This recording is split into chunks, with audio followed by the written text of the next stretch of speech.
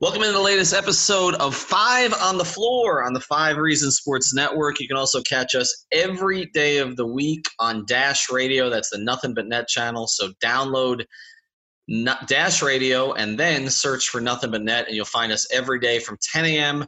to 11 a.m. You may be listening to us there right now, but if you're not, definitely get the app. We're there 10 a.m. to 11 a.m. Eastern every single day. Also, check out fivereasonsports.com. Spell it out, F-I-V-E, reasonsports.com. We're putting several new stories on there.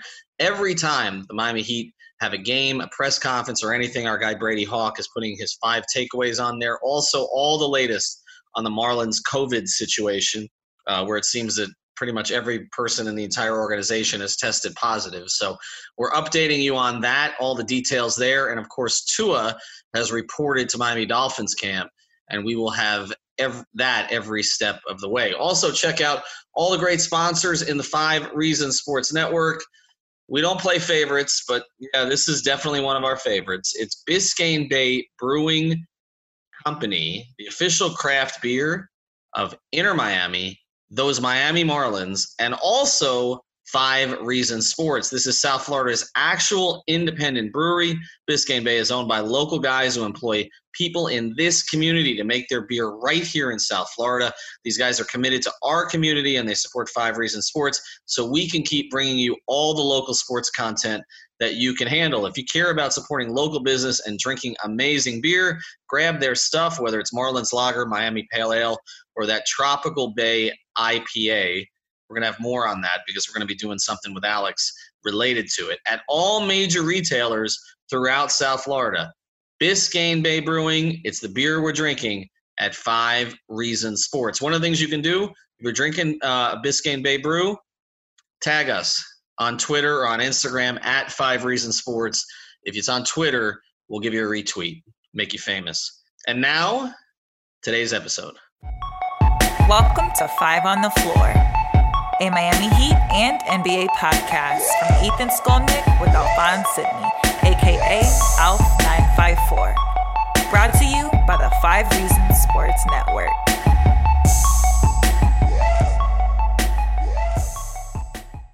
All right, Ethan Skolnick back. Here is today's floor plan.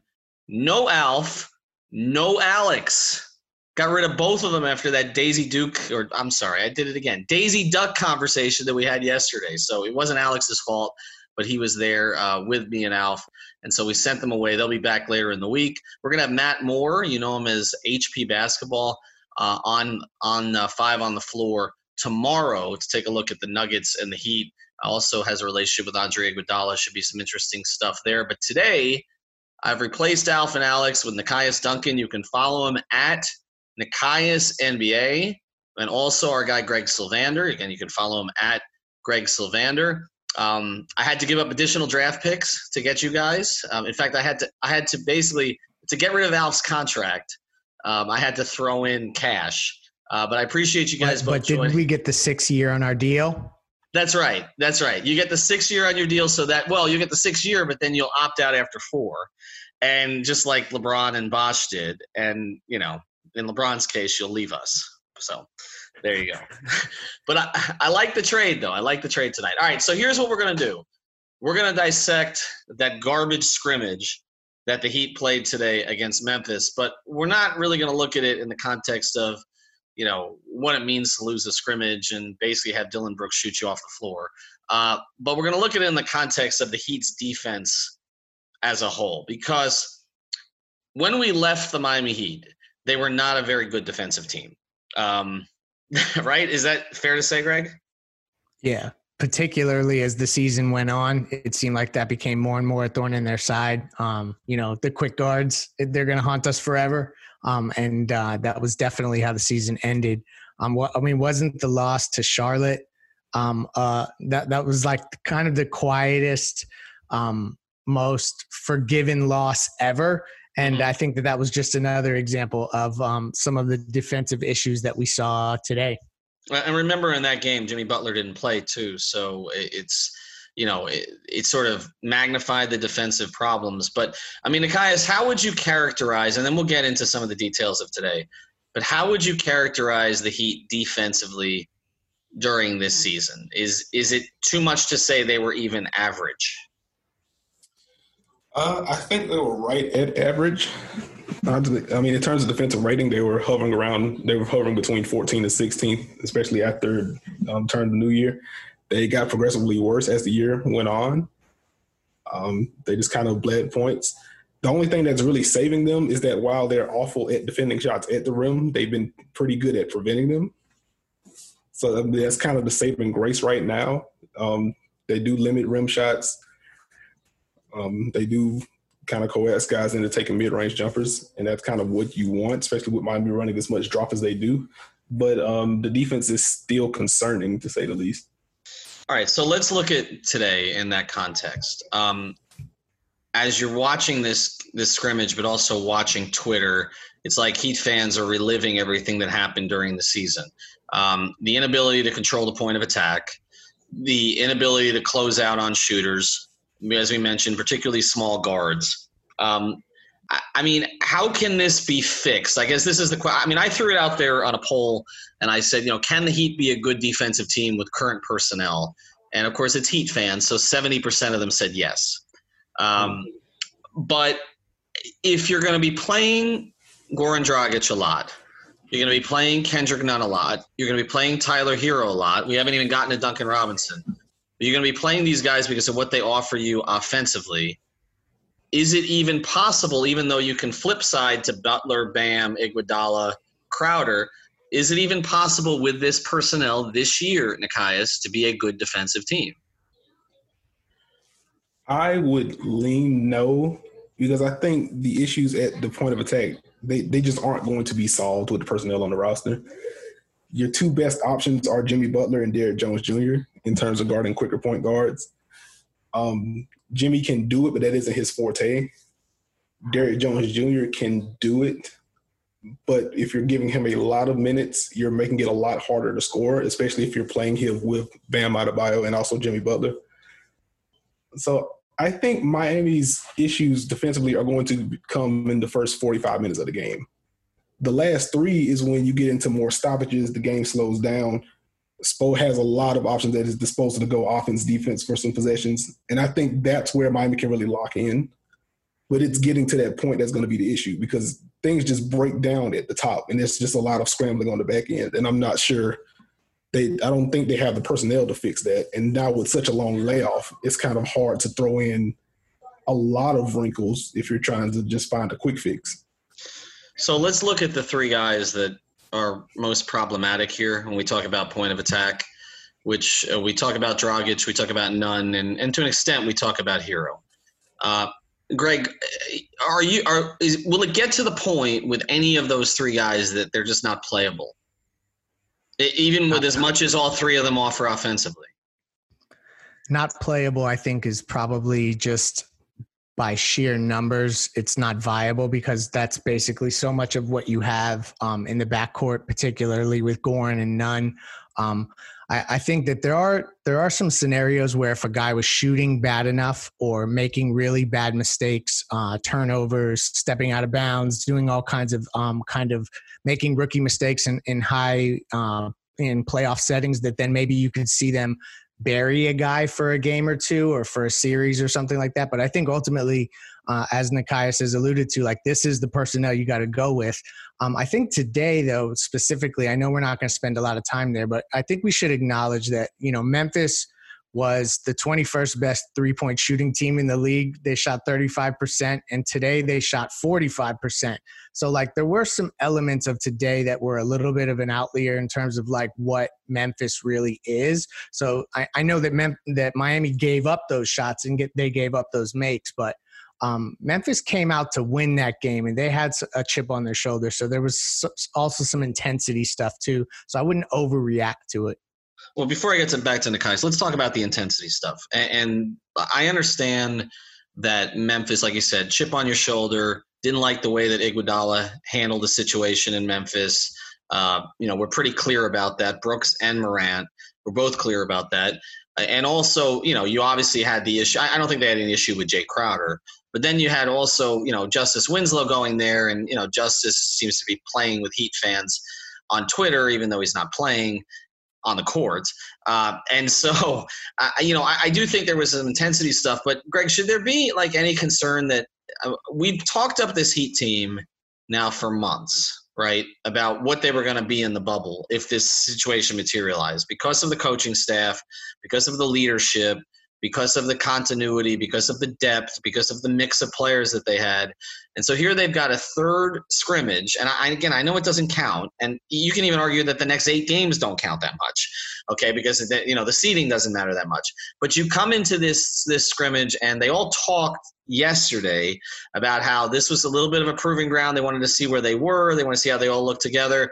And then, like, it's not that they didn't play well. They just looked like they weren't competing in some spots. I don't want to overplay it, but it was I will say it was slightly disappointing today. No, I agree. I mean, ultimately, when they tout themselves coming into it with a certain mentality, and obviously, like, we know that that's the Miami Heat's approach no matter what.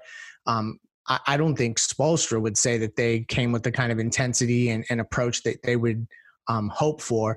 But this, you kind of hit on it already, but the seeding doesn't matter. So the games now, like, I really think that when we call them scrimmages, I think people are watching them and thinking that they're preseason games. And I know that they're pretty similar in most ways, but the players have on certain, if you watch closely, they've kind of allowed wide open layups in certain points when guys are out on the break. There's not any really hard fouls. So I don't think this is a real representative sample of what it's going to look like when they go live. And even the first 8 games, I feel like, is going to have more of a preseason vibe. I think there's going to be games, moments, quarters, end of games that have the intensity that maybe we're conceptualizing, but ultimately that's not going to kick in until the playoffs. That's just my opinion. So that's where I'm getting a little reluctant to make any firm declaration on the first 3 games, and particularly from the intensity. But obviously, the one other thing I want to mention, and I'm long-winded here, but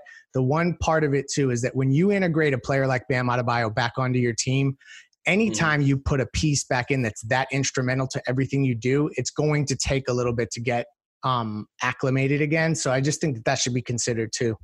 And he was one of the better players on the floor today. And so, I mean, I think the one positive today was that Bam looked pretty good. But Nekias, to Greg's point, though, about intensity, I wonder a little bit if players are going to be able to generate their usual intensity even for particular situations, because there are no fans, because they're hanging out with these other guys in the bubble the entire time.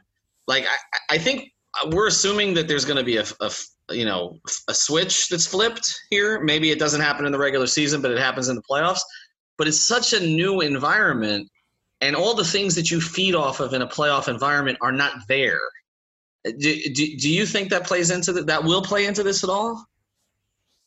I would probably slightly disagree there. I do think they're going to be able to flip that switch, because I think kind of what Greg alluded to, there have already been some moments and some quarters where things just kind of ramp up. And, I mean, a part of that is it being into the rotation guys being in for most of those fourth quarters. But then you look at the Rockets game from the other night where James Harden plays 36 minutes. He's like, hey, no, A, I want to win. B, I know I'm going to be playing these kind of minutes anyway once the regular season ramps up. I want to make sure that my body's right. So I do think that once the 8 seeding games start, you're going to see varying levels of effort, I would say, or varying levels of urgency. Like Milwaukee basically needs a win, and a Raptors lost to clinch the number 1 seed. I think they're going to be making sure that everyone stays healthy through the 8 games before, like, a team like the Pelicans or something, they're really making a playoff push. They're going to be going after it all the time. And Miami has a pretty strong locker room, and a bunch of guys that want to get out there too. That's why, I mean, we know what Heat culture means to this group. So I don't think it's going to be an issue with them in terms of intensity at all. Let's cycle back to the defense, because whenever we talk about defense, it comes down to what you're talking about. We talk about personnel, we talk about scheme, we talk about intensity, right? Like, those are the 3 things a lot of times that lead to defense. Your view is that the personnel that they currently have is not going to be great defensively. We talk about intensity. That's really Spoelstra's job, to get that going. and then scheme also to a certain degree. So let me ask you this about scheme, and then I want to get to some lineups and what Eric can actually do here to tinker. Because when I asked him the other day about, the point of attack defense, he's like, well, you just hit on – basically he said you hit on the problem. I mean, they know that that's the problem, okay? And, in fact, they don't like when you talk about any struggles against the three ball because Eric's view on this is it's all starting at the point of attack, and we're focusing too much on the finish of the play instead of the start of the play. Is there anything he can do from a scheme perspective, Nekias, to protect some of the guys that, as Greg is saying, they kind of have to play just because of the composition of the roster and because they're all good offensive players? From a scheme, I feel like they've done most of everything they could do from a scheme perspective. Well, that would make sense with the roster anyway, because I don't think they can afford to go back to the aggressive blitzing style that we saw to the Big Three era, because Bam is great, but that's going to be taxing him a lot. I think the best that they could do right now is to be a little bit more intentional about cross matching. I think that's going to be your best bet. If Kendrick Nunn's going to be in there, you're probably going to want to put him on an off-ball guy. And your best bet really is going to be Jimmy guarding more guards in the starting unit, because I don't think they're going to completely go off in the drop. They really can't afford to do that. What do you think about the zone? I was just about to say, I feel like the zone is a fine changeup, but it feels like, just watching different games across the league since the scrimmage has been going on, it feels like a lot of teams have been tinkering with zone. It's true. So I think a lot of teams now have more reps against the zone since more teams are playing it. So for a team like Philadelphia specifically, Miami zone bothered them quite a bit in the first matchup, and then they started figuring some things out. And they still lost that next matchup against them. But it's not a matter of figuring out where to create those mismatches. So I would say Philly specifically, since they may be the first round matchup, I would imagine that they've already watched a bunch of film. So I don't think the zone is going to be the changeup that Miami would want it to be. I think it's just going to be kind of sticking to your guns in terms of the scheme, maybe rejiggering some matchups, and just hoping that you execute better. Let's look at the rotation a little bit. You mentioned Jimmy guarding some point guards.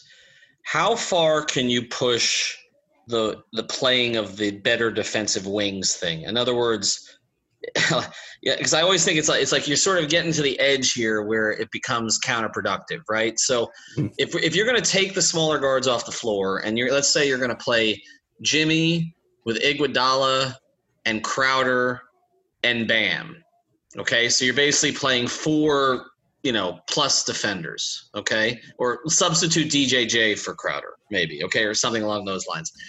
Is that feasible from an offensive perspective? In other words, where is the balance? Because this roster is very clear, right? You have 2 guys who are two-way players, okay? Although obviously, both Jimmy and Bam, Bam needs to shoot more and Jimmy needs to shoot better, but they're two-way players. And then you've got guys who are either on one side or they're on the other side, and there's not a lot in the middle. Mm-hmm. How would you balance that? Can you play 4 of the defenders together at any time and still generate offense? I think you can. Duncan Robinson would just have to remain the best shooter in basketball. Correct. That's it. You need a guy to be unconscious from 3 and a guy that they can't leave alone. That's really the whoever that ends up being. You hope that guys like Crowder can take a step in and shoot well, but you know that the regression could come there. So, and Andre Iguodala, you're not looking at it as an outside threat. So you have to plug in a guy that's going to hit shots and space the floor and keep the team honest. And there's no other guy but Duncan Robinson that I think will be a significant enough threat consistently to make that kind of stuff work. But if you shorten the rotation, like I would not discount, I know Spo's talked a lot about going deep, and I think in the 8-game stretch, they are going to go deep. But when the playoffs come, I would not be surprised if he's playing 7.5, 8 in some games, depending on matchups. So I think that could be something that they look at too in order to try to shore up some of the defensive stuff. Well, we saw 11 today, that the core 11. I mean, I know Heat fans want to see Okpala, but Again, I think they're going to wait. I've said that I thought that there could be a role for him. I know the tendonitis, but I feel like the tendonitis was convenient a little bit because it allows – they know it's out there. I mean, if you go on every Heat post on Twitter, free KZ. I mean, the Heat recognizes what's going on, and so Spoelstra addressed it a little bit the other day with the tendonitis. But I do feel like – they have their 11. I saw DJJ got in before Jay today, which surprised me a little bit. And Olynyk was actually the 11th man, but he's going to play in all these games. I just think it's going to be hard. I just think it's going to be hard to get down from 11 to 8. I think that's going to be a bit of a challenge. I'm going to put you both on the spot here, and I guess I'll have to answer the question too because I don't want you guys to be on an island. Who is the single biggest problem for them defensively right now? Is it Goran? I think the answer is just whoever's in at point guard at this point. Mm-hmm. When it's the starting lineup, it's Kendrick Nunn, and when Goran Dragic comes in, it's him, with Tyler Hero probably trailing very closely behind those three. Yep, it's those two small guards. You have to go with one of the two. And what is, if that's the case, does that change the direction that you go in the offseason? This is because Heat fans always want to look ahead. But we've talked about, again, Nunn possibly being a piece to get you another piece. But we've also talked about Dragic as someone they want to bring back, who I think they should bring back, maybe with a balloon payment for 1 year and then finish his career here, which he wants to do. But we've also talked about how Nunn and Dragic have not looked good together offensively when they play together. Ultimately, Hero is probably going to be a starter for this team, which means Nunn probably goes to the bench, which means you got to figure out what to do with Dragic and Nunn. I mean, does this change your thinking in terms of what you do? Because if you can't play them consistently, if Nunn doesn't get better, I don't think Goran's going to progress much defensively now going forward. Okay, there's been slippage. So does it change the way you look at things?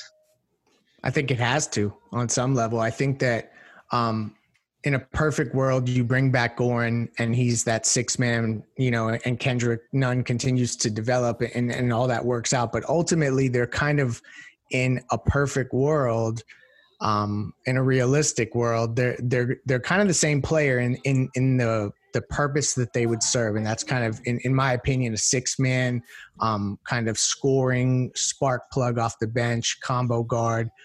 So there is a question mark about if you go through this run in the playoffs and you clearly see that that's a defensive issue that cannot be solved, and they're not providing enough offense for you to be a proficient enough team to advance far in the playoffs, you have to think about that money that you would allocate to Goran Dragic, and you could even potentially have to offer it to him. If he takes a lower number, it could be for more years, or the high number for 1 year, but ultimately you're still tying up a lot of resources when you have Kendrick Nunn, who's on a minimum deal that would fill that same spot. Would it be better to take that money and allocate it towards a big man that can help with some of the rebounding stuff, or whatever the position is, or another point of attack defender, you know what I mean? Like that could end up being it as well. So there is a big question about that, but I don't think we're evaluating that until we see the playoffs.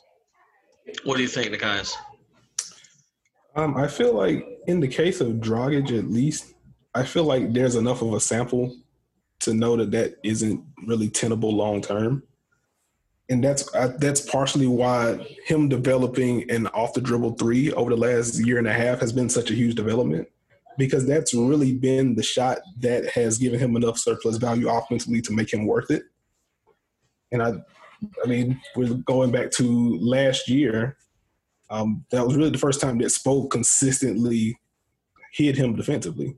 The year before that, he guarded point guards most of the time and got baked. And so I think moving him to the bench was another way to kind of hide him from those tougher assignments. And I don't see how that gets better as he gets older, especially since we're going into a free agency class that isn't great, and the money's kind of up in the air with the pandemic and the effects of that. So I feel like this will be a natural endpoint for these two. I just don't see the long-term role for Goran. And if Kendrick Nunn kind of has those same issues at the point of attack, it would make more sense for Miami to kind of slide Kendrick into that 6-man role, and then look for a guy that can defend point guards and also shoot. If we're going back to the Grizzlies game, DeAnthony Melton is going to be a restricted free agent this summer, and he's the kind of guy that can thrive off of a wing initiator like Jimmy Butler is, a guy that can knock down spot-up threes and can absolutely hound guys at the point of attack. That's the kind of guy you need at the point guard position. So let's, and then we're going to move on to some other general NBA stuff here in a second. But does that mean you're looking at free agents, Greg, going forward, or players that you could possibly, or even trade targets, that really the types of players we should be talking about? We're talking about all these flashy two guards, and I know Oladipo's a plus defender, obviously, when he's healthy. But we're talking about all these flashy two guards. Should we be talking about Jrue Holiday and Kyle Lowry more? Because it seems to me like for what this team actually needs, that, they have plenty of scoring. Like, I mean, Bradley Beal obviously is like, the cherry on top, okay, because he's elite as a scorer. But, like, this team doesn't struggle to score. This team struggles to defend. Like the types – and I'm not saying Toronto's given up on Lowry, obviously, but they got a decision to make with Van Vliet also, and it's going to get expensive. Wouldn't that make more sense? Wouldn't Jrue Holiday make more sense? I mean, they're elite. They have been elite point of attack defenders over the course of their career.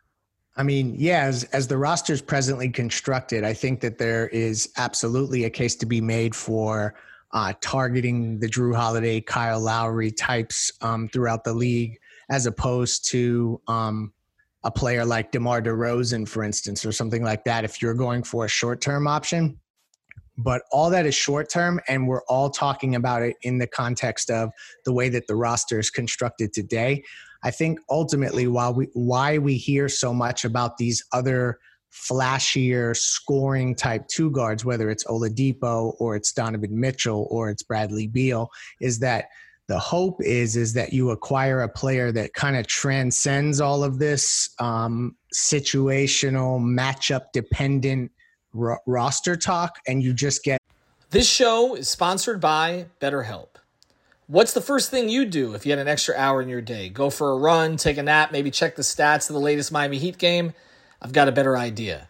A lot of us spend our lives wishing we had more time. The question is, time for what? If time was unlimited, how would you use it? The best way to squeeze that special thing into your schedule is to know what's important to you and make it a priority. Therapy can help you find what matters to you so you can do more of it.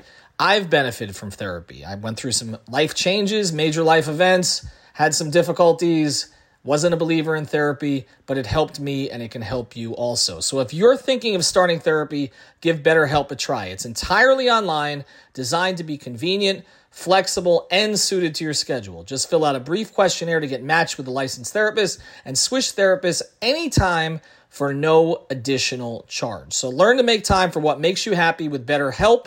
Visit BetterHelp.com/Miami Heat today to get 10% off your first month. Again, that's BetterHelp, HELP.com/Miami Heat.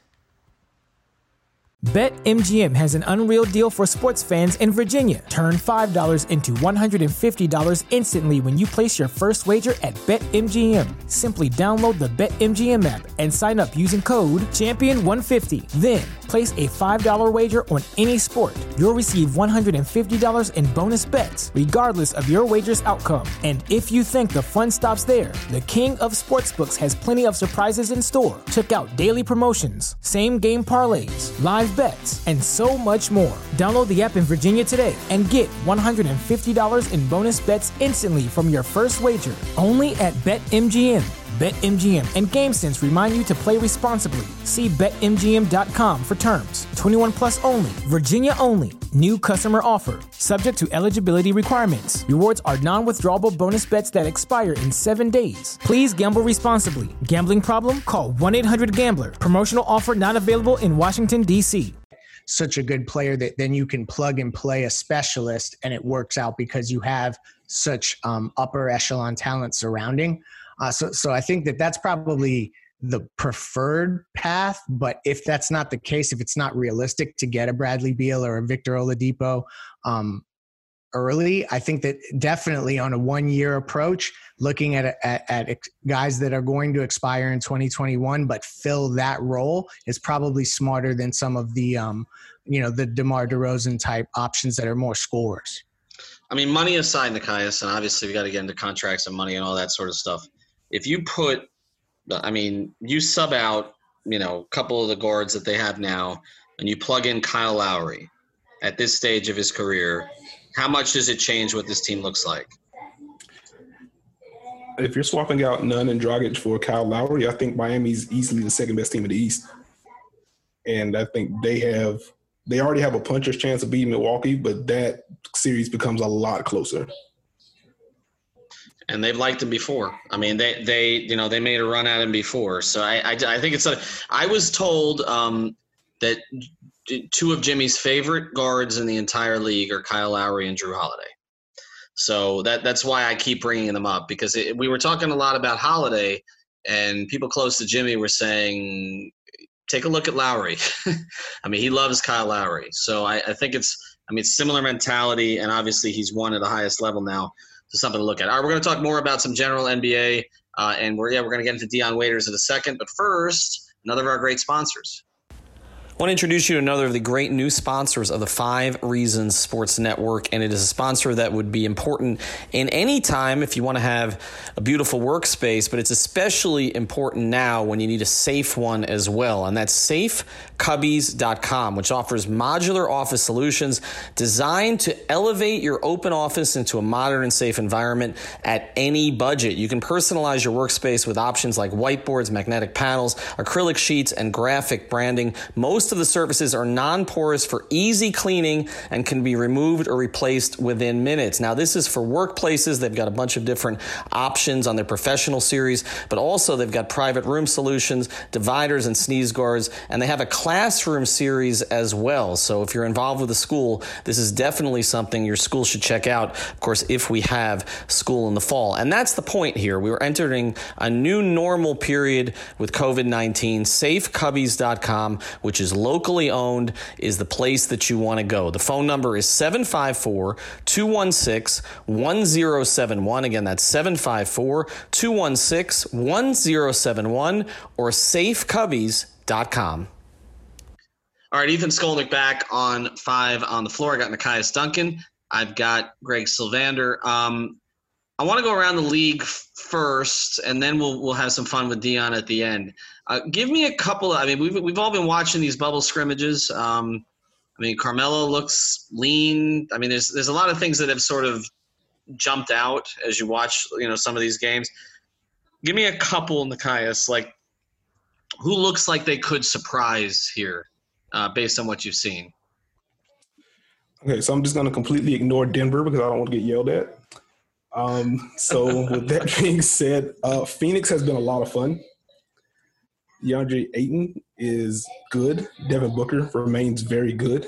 Mikal Bridges is finally starting to get some of the Twitter love that he's deserved. He is a tremendous defender, and some of the offensive stuff is starting to come around with him. He's hitting threes. He's showing some off-the-dribble stuff. I don't think Phoenix is going to have a real shot at challenging for 8 just because they're already so far behind. But I feel like they've looked the best out of those bubble teams out in the West. The Pelicans have also looked pretty good. They've had some fun stuff with Frank Jackson off the bench. Nickeil Alexander-Walker, a guy I like pre-draft. He's looked pretty good. Obviously still waiting to see what Zion's going to look like. He just got cleared from quarantine today. So probably going to be fun watching that New Orleans Pelicans team so far. But I would say New Orleans and Phoenix have been the most interesting teams I've seen. Well, what about of the contender teams? I know Milwaukee came out and put up like 140 in their first game. Obviously, Philadelphia, we've talked a lot about them. We haven't talked quite as much about Boston of late or Toronto. Any of the contenders jump out at you? Toronto looks as scary as they usually do defensively. Marc Gasol looks pretty good out there. Beyond that, Milwaukee, the fact that Brook Lopez is hitting threes again should terrify everyone because I feel like Milwaukee's already been the best team in the league. And that's with Brook Lopez shooting like 27% from three this year after a pretty solid season last year. If Brook Lopez is back to hitting threes above the break, there's just no way to guard Milwaukee at that point. Mm-hmm. I think Paul George too. From like when we're talking about superstars, I've been pretty surprised at Paul George. I want to get into the Clippers a little bit with you guys because obviously there's a lot of talk about Lou and Magic City and all the rest of that stuff. But also the one thing about the Clippers is we didn't really see them play together in a sustained way this season because of the way that Doc was staggering his two biggest stars. And obviously they don't have Shamet. I mean, they've had guys, and Beverly left the bubble, and obviously Lou left the bubble. What would it take to make the Clippers the favorite in the West for you, Nekias? They're already my favorite in the West. Mm-hmm. I think if they stay healthy, and if they could get Landry Shamet back, they have some really funky stuff they could do in their closing lineups. It feels like they can go 15 or 16 different ways and still overwhelm teams. They have the ability to go really big. They could kind of go small-ish with Montrezl Harrell at the 5. If you want to go smaller than that, you can go Marcus Morris at the 5 and still have PG and Kawhi out there on the wings, Patrick Beverly hounding guys, and then the fifth guy is whoever you want to put out there. If Shaman's back, it's him. If Lou Williams has it going, it's him. They just have a level of flexibility with their roster that no one else in the West has. And they have Rodney McGruder, baby. This is true. He got culture.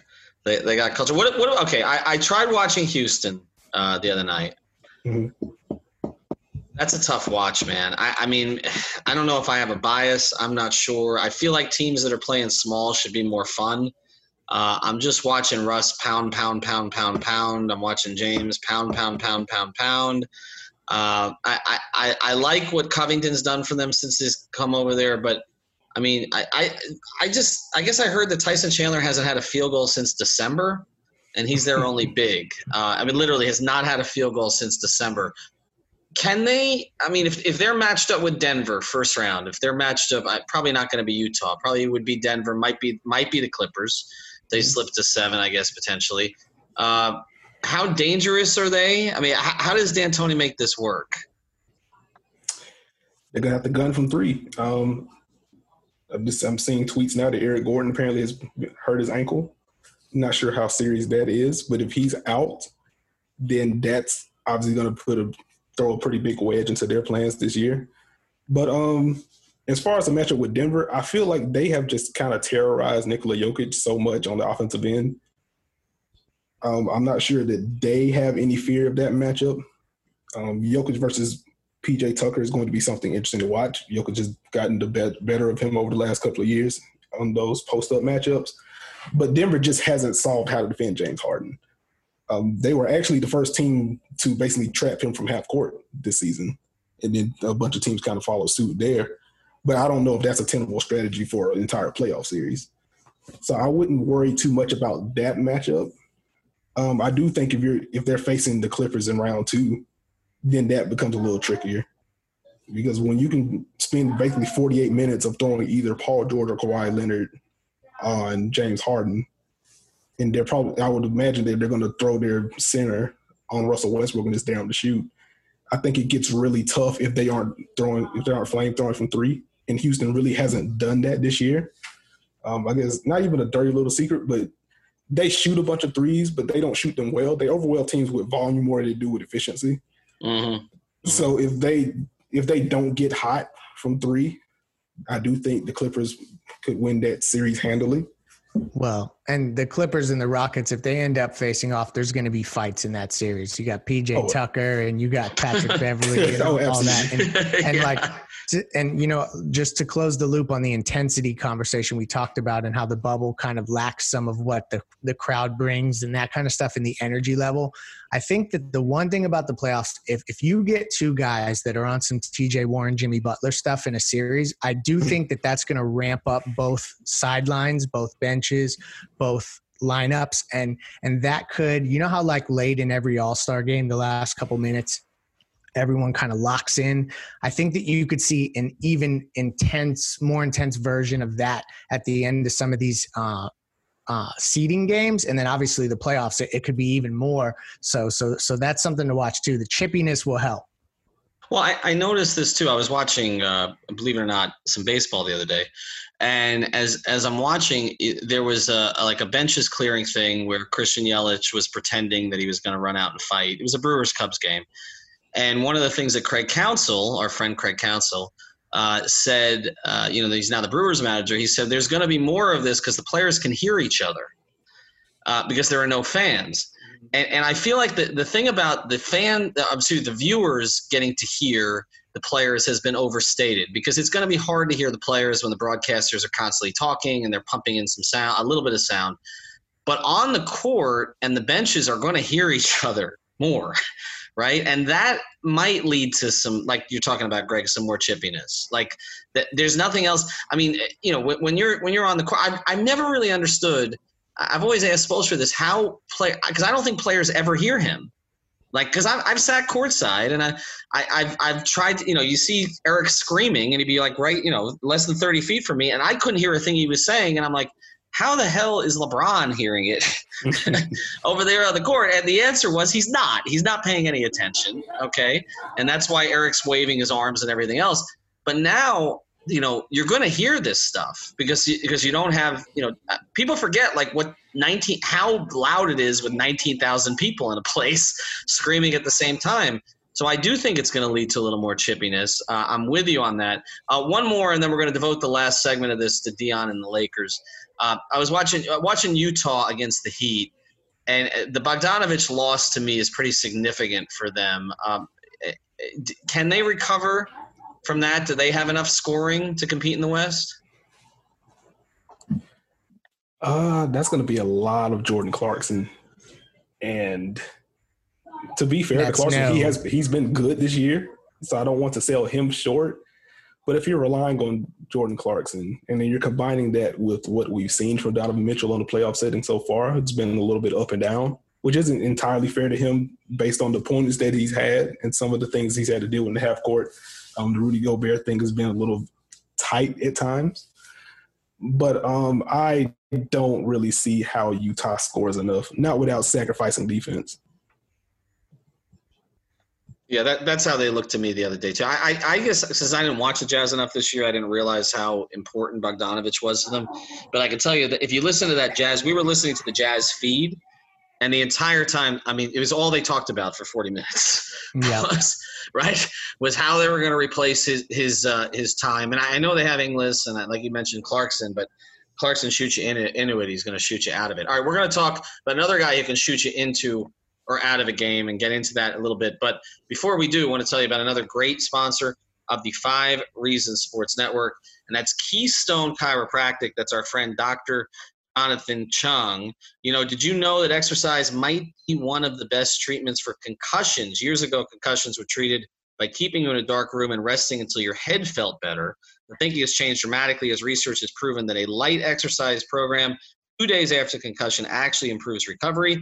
If you've still been battling concussion symptoms for months after a head injury, getting the proper treatment can make your head feel better in as little as 2 weeks. Get more health tips like this and more by following at Keystone Neuro, that's Neuro, or at Dr. Jonathan Chung on Twitter and Instagram. And the website, again, is chiropractickeystone.com. All right, let's get into it, guys, because our friend Justin Rowan up in Cleveland, who has some fun with Heat fans sometimes, tweeted that, and again, he's very familiar with Dion, and he tweeted that Dion's going to turn a game in the playoffs, and my response was, which way? We've seen him and J.R. Smith look pretty damn good for the Lakers so far, 2 guys that were traded for each other in the 14-15 season because LeBron decided and David Griffin decided that J.R. Smith was more trustworthy than Dion Waiters, basically. And they were pretty much right because they ended up getting the finals and turning that season around. Is what Dion's doing in L.A. in this role sustainable? I mean, sure. Like, I guess the thing with Dion and JR, what they've done so far is that they've done what they always do. J.R. Smith hits contested threes. Dion Waiters operates a pick and roll, does those hang dribbles, and takes tough pull-ups. It's really a matter of how much of a leash are you going to give them. Because for every 13 points and 6 minute stretch Dion Waiters or J.R. Smith going to give you, they're also going to take some awful shots. They're going to clink off the rim. It's going to lead to some transition opportunities, and they're not very good at defending in transition. J.R. Smith's obviously a little better than Dion as a team defender, but that's really going to be the thing. Dion Waiters does give them a level of shot creation that they just haven't had outside of LeBron on the perimeter. Like, Rondo stinks. Alex Caruso is a good player, all memes aside, but he's still more of a guy that's going to connect you to the next guy more so than create for himself. I don't think you want to give Quinn Cook a heavy dosage of ball handling reps at this point. He's more of an off-ball guy than an on-ball guy.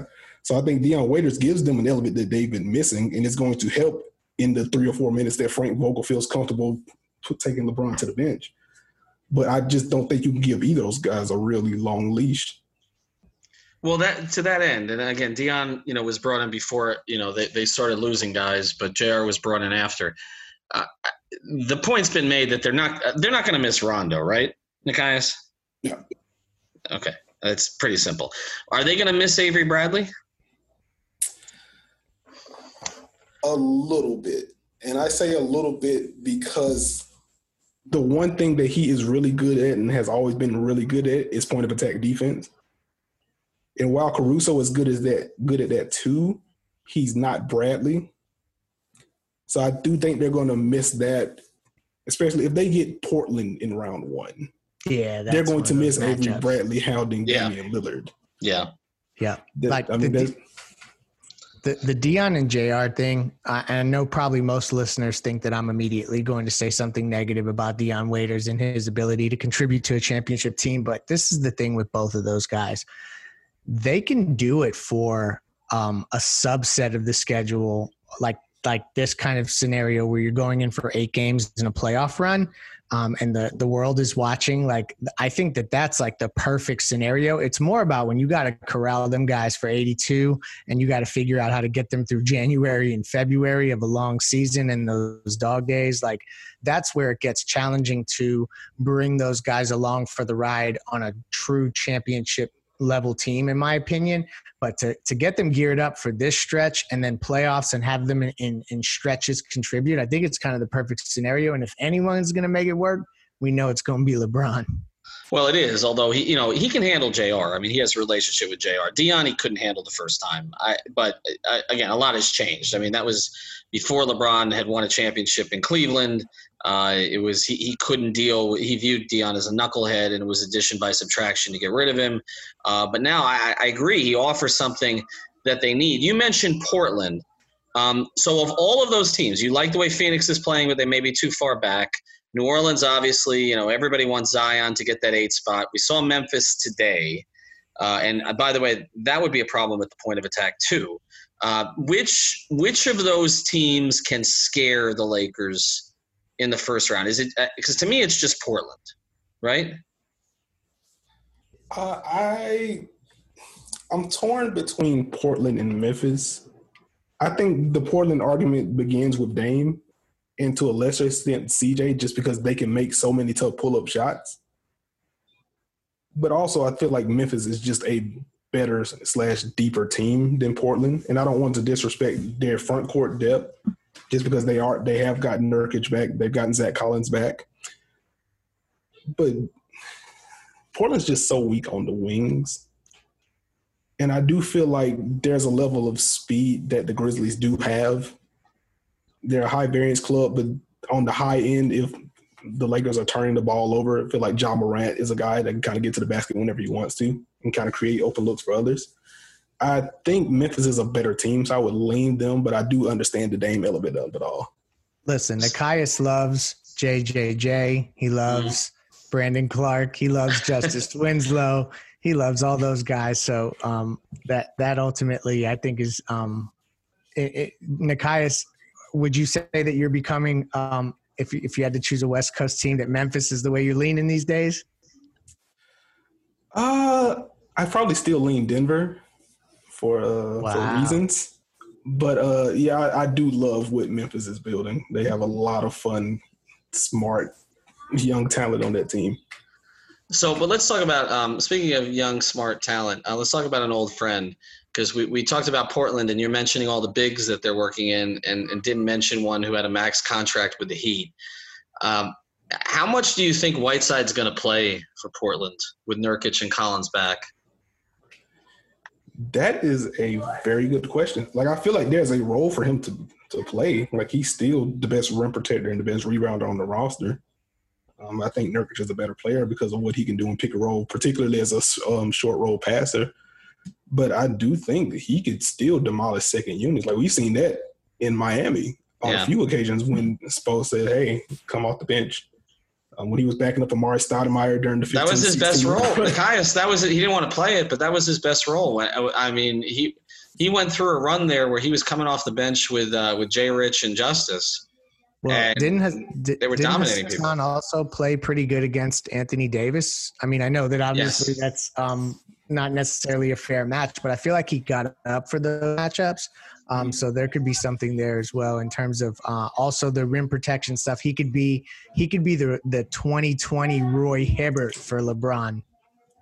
How is he going to handle this, though? That's my question. Like, I mean, he hasn't seemed to say any of the negative things at all, but I mean, and they didn't just bring back one big. They brought back two bigs. Mm-hmm. Like, he's going to go from a guy who thought that he probably should have made the All-Star team with his numbers to a guy who's going to be probably playing 15 minutes a game, right? He's pretty much got the Myers-Leonard role from last year now. Which is hilarious considering Myers-Leonard is in Miami now. I know. But, it is a contract year for him. And we've seen contract year Hassan before. And he's going to be on a playoff team with a bunch of people that he loves and respects. And if Portland does make the playoffs, it's going to be going against LeBron James, Anthony Davis. And as Leif alluded to, he gets up for the big name matchups. So I do feel like this, in a vacuum, is not a role that he loves at all. But I do think he would embrace it in a playoff setting.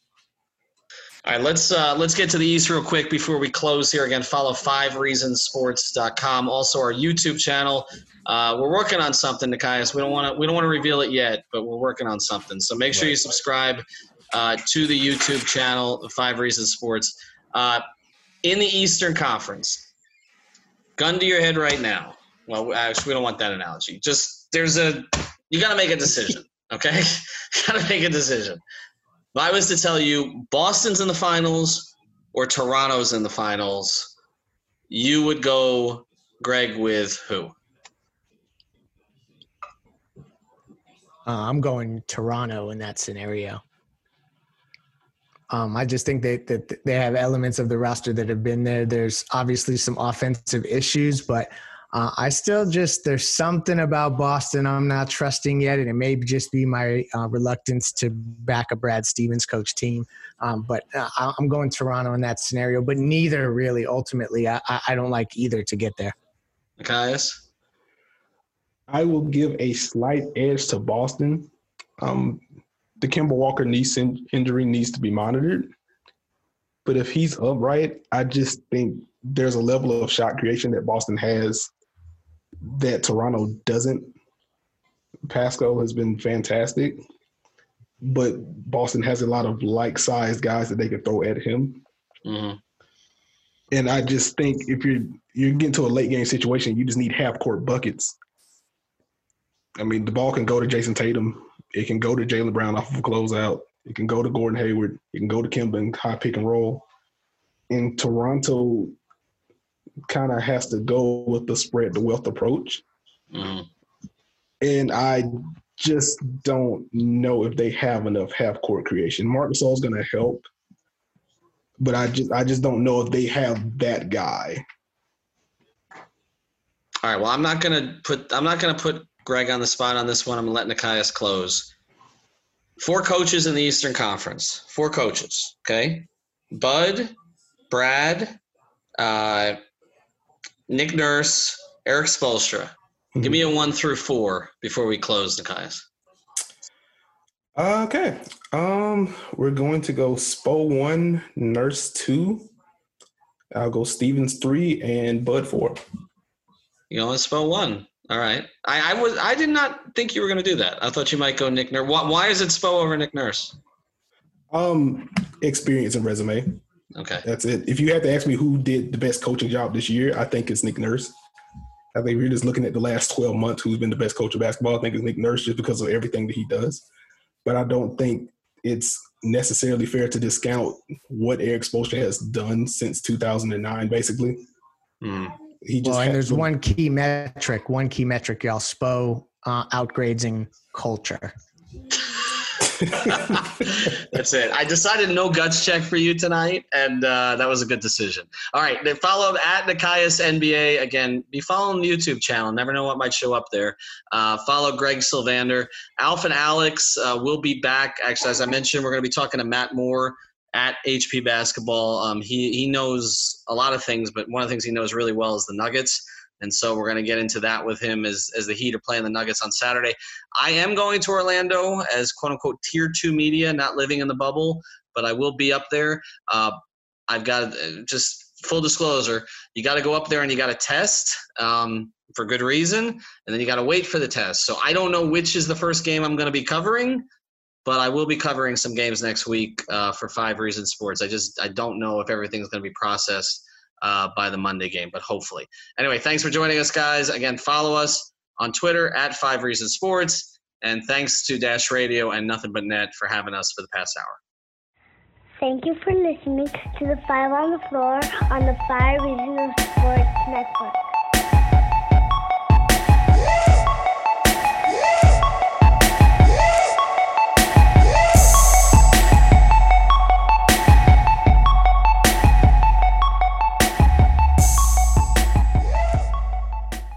BetMGM has an unreal deal for sports fans in Virginia. Turn $5 into $150 instantly when you place your first wager at BetMGM. Simply download the BetMGM app and sign up using code Champion150. Then, place a $5 wager on any sport. You'll receive $150 in bonus bets, regardless of your wager's outcome. And if you think the fun stops there, the King of Sportsbooks has plenty of surprises in store. Check out daily promotions, same-game parlays, live bets, and so much more. Download the app in Virginia today and get $150 in bonus bets instantly from your first wager. Only at BetMGM. BetMGM and GameSense remind you to play responsibly. See BetMGM.com for terms. 21 plus only. Virginia only. New customer offer. Subject to eligibility requirements. Rewards are non-withdrawable bonus bets that expire in 7 days. Please gamble responsibly. Gambling problem? Call 1-800-GAMBLER. Promotional offer not available in Washington, D.C.